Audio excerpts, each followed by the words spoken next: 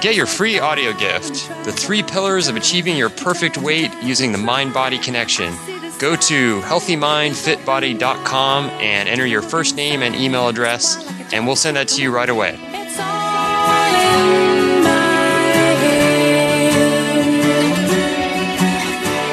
Welcome, everyone, to the Healthy Mind, Fit Body podcast. This is episode number 30, and I'm Kevin, and Wes is on the other line. Hey, Wes, how's it going? Pretty good, Kev. How you doing? Doing good. You're, about 20 yards away from me today? Yeah, I'm doing the mobile podcasting thing today because I was out and about, and I thought I'd just swing by your place and pilfer some of your Wi-Fi.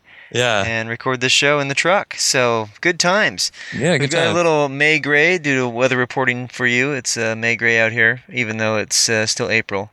Yeah, it's kind of a bummer when the May gray and the June gloom hit, but, we deal with it. One of the horrible things of living by the beach in Southern California, right? Yeah, totally. It just kind of like zaps my motivation a little bit. Mm-hmm. But it's like once you get out there, it's not that bad. It's not like it's freezing cold or anything. It's just, the sun isn't out. Yeah, it's pretty nice. If you go inland just a few miles, it's clear blue sky typically. So that's the way it goes on the coast. It's just kind of what they call a marine layer. But it certainly doesn't impede doing the stuff on the beach. I think we're going to do some sprints tomorrow, right? Yeah, that's the plan. Get a little group together and do some sprinting right about noon. You betcha. So yeah, that should be good times. As long as no one gets injured and everybody warms up and... Yep, the warm-up thing. I remember that. Yeah, some guy kind of strained his hamstring a while back. Mm-hmm. Yeah. That would be me. I think I'm back in shape now. I don't feel any soreness anymore, so I should be okay. Cool. Good stuff. So we've been basically gone for an extra week. We took a little hiatus, kind of working on our website stuff, but we're back on track. Back on track. Yeah, we'll be back to the weekly thing now, and it sounds like that's what people want, so we're going to give them what they want. Absolutely. Maybe a little bit shorter shows. I don't know. We've always been shooting for 10 minutes, but you know how it goes. We start talking about stuff and one thing leads to another and we're like 20 minutes, 30 minutes. And then some of our interviews go into like 40 minutes, which I think is good because it's nice to get information from other people too. Yeah. I mean, there's so much to say on these topics. Yeah. So we've been going a continuing series on the 6 pillars of self-esteem and how that relates to weight loss and health and fitness and so forth. And the last one we covered was the practice of self-responsibility. And this one is the practice of self-assertiveness. Yeah, and when we first talked about this, we were both saying, there's nothing much to say on that. We'll be done in like 5 minutes. Yeah, basically you're able to say yes when you want to say yes and no when you want to say no. What's hard about that? Yeah, it's so simple. But when you look at it and you look into it, there's a lot involved with self-assertiveness. And I was actually thinking about it, how in-depth self-assertive is. And I wrote down a few things and realized that there's different facets of it. And there's also like a misunderstanding out there of what assertiveness really means. Mm-hmm. I think a lot of people think that when they think of the word assertive, they think of aggressive. Yeah. And so it's almost a negative, it's almost a negative word. And I thought about like our podcast and our book and our website and what are we really asking people to do when we give them the information? Like the information about nutrition, it's completely out of the box. It's not what the mainstream is saying. Mm-hmm. People have to be assertive to understand or to accept what we're talking about. Mm-hmm. There's the takeaway and then there's the follow through. And the self-assertiveness would be the follow through. And it does take a bit of independence and, thinking for yourself and working on what you want to, the health and fitness aspects of your life that you've been putting off or not so sure of. And perhaps there's people in your life that aren't very receptive to this message. And maybe they want to see you stuck in the status quo because they're fearful of change too. So all that requires a healthy self-centeredness, if you will, basically self-assertive framework where you're able to figure out what you want and go about pursuing that. As Brandon says here, it does not mean belligerence or inappropriate aggressiveness. It does not mean pushing to the front of the line or knocking other people over. It does not mean upholding my own rights while being blind or indifferent to everyone else's. It simply means the willingness to stand up for myself, to be who I am openly, to treat myself with respect in all human encounters. It means the refusal to fake my person to be liked. Mm-hmm. On the other side of the equation, he says self-assertiveness means honoring my wants, needs, and values and seeking appropriate forms of their expression in reality. Right. So that means, basically following through on the information that we've talked about and we have in the book and so forth, and keeping focused on those goals that you set for yourself. Otherwise, it becomes unactualized. All the thoughts and values that you have never really find themselves in reality. Yeah, and even if that means looking things up, I mean, if some of the stuff we talk about, like the controversial stuff, like saturated fat is good. Well, if that doesn't make sense to you, and if you think it's wrong, an assertive action would be to look it up. Look into it a little bit more instead of either just dismissing it or just simply accepting it on faith. Mm-hmm. So there's that aspect. And then the other thing that I've noticed with a lot of people in terms of diet and other aspects of life, but just let's talk specifically about nutritional choices, is the idea of selective assertiveness. So they come across as really assertive in some areas of life. Like, let's say their job, they're known as being really assertive, and they really assert themselves at work, and they ask for raises, and they move ahead in whatever business they're in. Mm-hmm. But then when it comes to another aspect of life, like let's say diet, suddenly it's like they're not assertive at all. And they're just, everything is just like, oh yeah, whatever, I'll just go with the flow and do what everyone else is doing. And then they're not at their perfect weight. They're not at the fitness level that they like. Mm-hmm. And they're sitting there wondering why. And it may be, one example I could think of is eating the food that someone else puts in front of you, or eating the food that someone else cooks for you. Right. And, basically out of a certain level of politeness, you don't want to speak up and say, actually, this isn't the healthiest thing to be eating, right? Yeah. I learned about this, or you're curious about a different way of looking at, how we could be eating the wrong foods or structure it so we could eat better foods that can be just as tasty. Like to assert yourself in that context can be hard too, because family environments are notorious for this kind of thing, right? Everybody gets stuck in this rut of eating all the junk food, and the bad meals become repetitious. Yeah, and then the group, we've talked about this in the past, but the idea of going out and eating with a group, I mean, that's tough. I mean, last night I was actually at a friend's going away party. Pizza? Beer? Beer, yes, definitely beer. No, it was a bar and grill down here in La Jolla, and there was a lot of appetizers being ordered, nachos, and the typical stuff, wings and all that. And, I wasn't asking for appetizers, so I didn't eat any. And for most people, I think that's really hard to do, is just sit there and just not eat it. I wasn't part of that decision, so I wasn't partaking in that. And then pitchers of beer.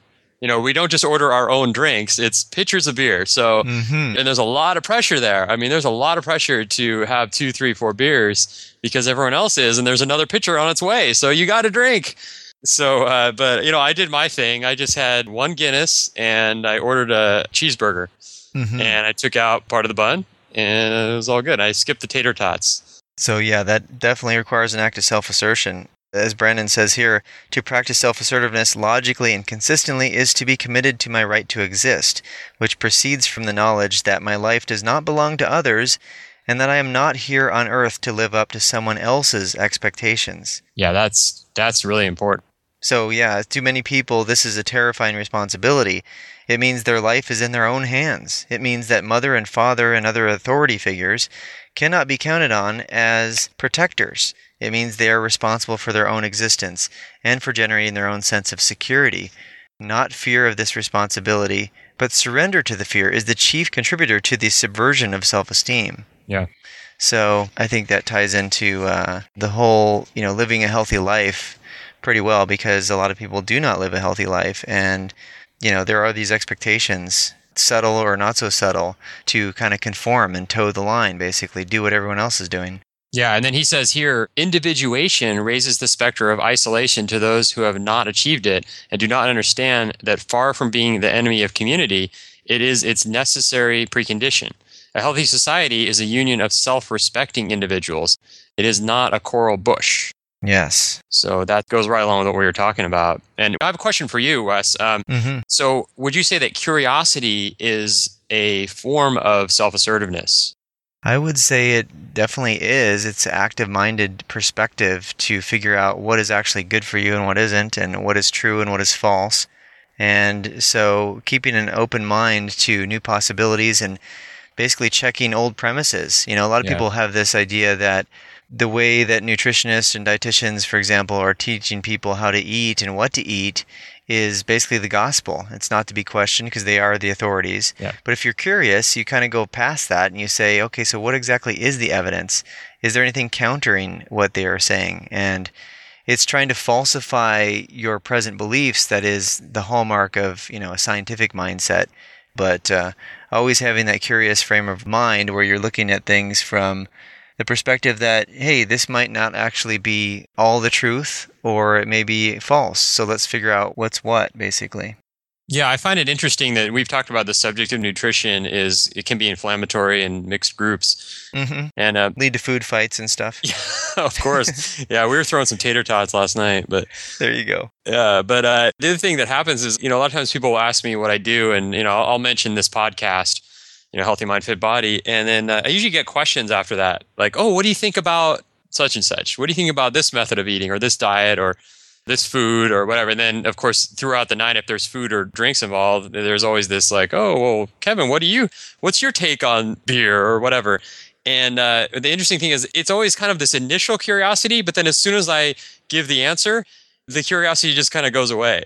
And It's like, what happened? If they don't like the answer that I'm giving, it's like, oh, well, I've always done blank. And then that's kind of the final word on it. And it's not like they're like, oh, well, what could I do to change that? Or what do you think? It's just, that's it. That's the end of conversation. Status quo. And I'm just going to conform to my present beliefs and not listen to anything else, really, to, take it to heart. So that leads to this section where Brandon talks about some of the dynamics of this process.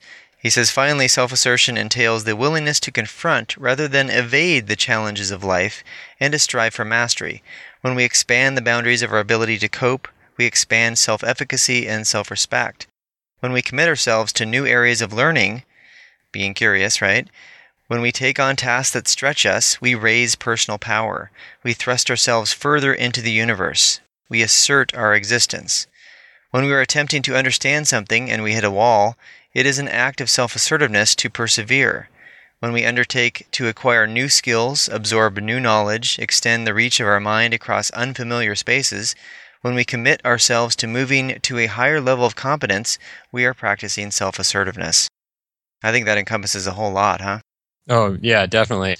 And this goes, if you want to go beyond just the kind of nutrition and fitness realm, it has a lot to do with relationships too, because if you're not assertive within your relationships, then bad things happen, right?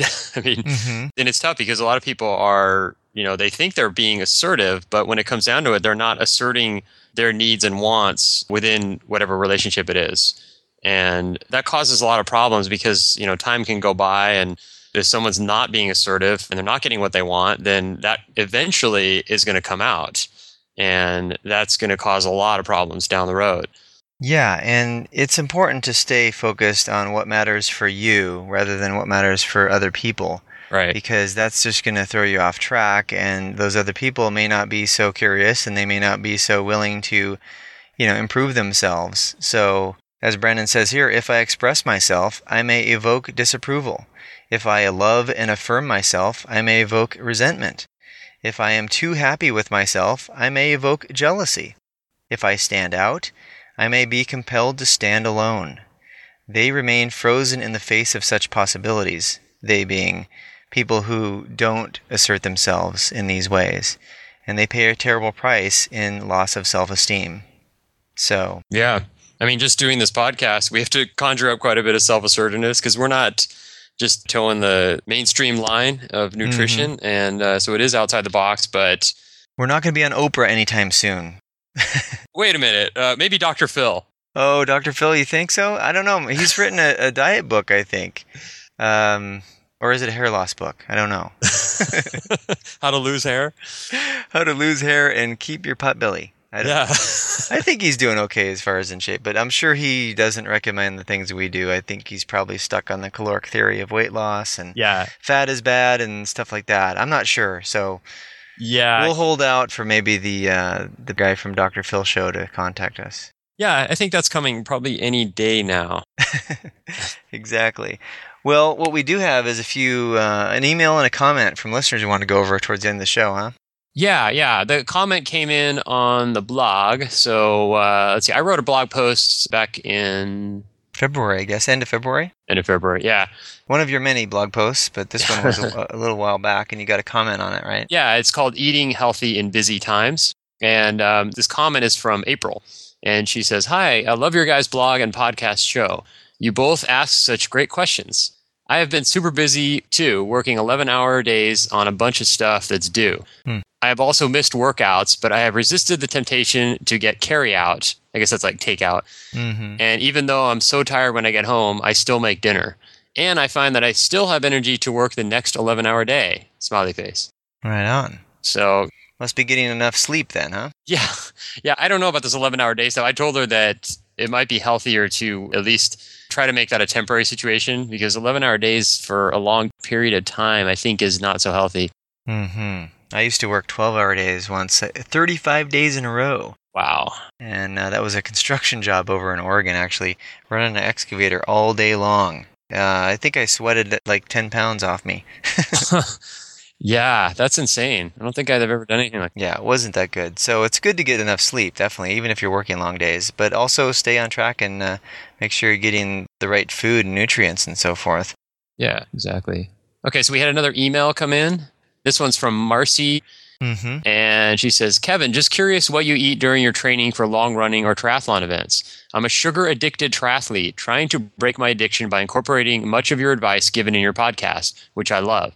But I'm used to eating Cliff Shot blocks and energy gels and Gatorade during training and racing, and I'm thinking that this isn't going to be productive as I change my diet and lifestyle. Any suggestions? Thank you, and thanks for all the great podcasts that make my commute enjoyable and educational each day." I'm glad, Marcy, that you're fitting us in on your schedule and listening to us on your commute and using your time wisely. I'm guessing that the Cliff Shot blocks don't have any fat or protein in them, do they? No, they're pure sugar. I think they use brown rice syrup. I used to eat those. They're not sugar, but brown rice syrup, which is just another sugar. Yeah. Carbohydrates get converted to glucose in your bloodstream, so... Right. So supposedly they have a lot of electrolytes in them. So they sort of have like a salty taste, so sugary, salty taste. They're for endurance events where you're doing a lot of sweating. So, I mean, I haven't quite finished my email back to her, but first of all, those are all just pure carbohydrates: Cliff Shot blocks, energy gels, and Gatorade. Yeah. So eating all three, you're really going to shoot your insulin levels up. When you're racing, it's acceptable to eat extra carbs, and those electrolytes are going to help you. But for the most part, for training, it's going to shoot your insulin levels up. And these carbohydrates are going to actually just turn into fat. So unless you're on like a really long training ride or a run, I would stay away mostly from those types of quote unquote nutrition, because it's not actually something that you need at the time. And there's a guy named Jonas Kolting who I interviewed on my other podcast, Tri Swim Coach. And he's a pro triathlete and he's 37 years old. He's been racing since like the early 90s and doing Ironmans and ultra Ironmans and these crazy distance races. Hasn't worn himself out yet? No, I mean, it's amazing because he switched to low carb like 10 years ago. There you go. And so he's been able to keep going and he has a lot of energy and he looks young. And he says, what he does is he says, train low, race high. Yeah. As far as carbohydrates. So stick to the low carb eating when you're training. But yeah, when you're out on the race, there is a need for extra carbs. But I would say all three of these combined is just way overkill. And all your endurance athletic activities are going to entail the fat burning. So the more fat you eat, the better it's going to be. I remember Barry Sears saying that the athletes he was working with would get up to like 65% of calories from fat. Yeah. Which is a great way to go because you're keeping your insulin levels on an even keel there. Whereas with the carbs, you're spiking it all the time, basically. Yeah, and you kind of, when you start training with all that stuff, it's almost like you become sort of addicted to it where you just need more and more and more, and you're eating it constantly when you're training. You'll have a Gatorade before your training event, and then you'll throw down some Cliff Shot blocks, and then maybe halfway through, have some energy gels, and I mean, you get back and you're just going to be either wiped out or you're craving carbohydrates and eating even more. Yep, it's not a good cycle to get in. Well, so thanks for the emails and comments. Keep them coming. If you have any questions or comments about the show, you can do that after a blog post or after the show notes to our podcast too. Yeah, and our email address is info@healthymindfitbody.com. We have a contact page there. And then to pick up your free audio, you can go to the website, as was mentioned at the beginning of the show, healthymindfitbody.com, and you can just throw in your name and email address, and we'll send you the bonus audio that basically covers the 3 pillars by which we talk about this mind-body connection, weight loss, and fitness, and so forth. I think that's it for the show. All right. Thanks for listening, everyone, and we'll talk to you next week. Thanks, everyone. Have a good week.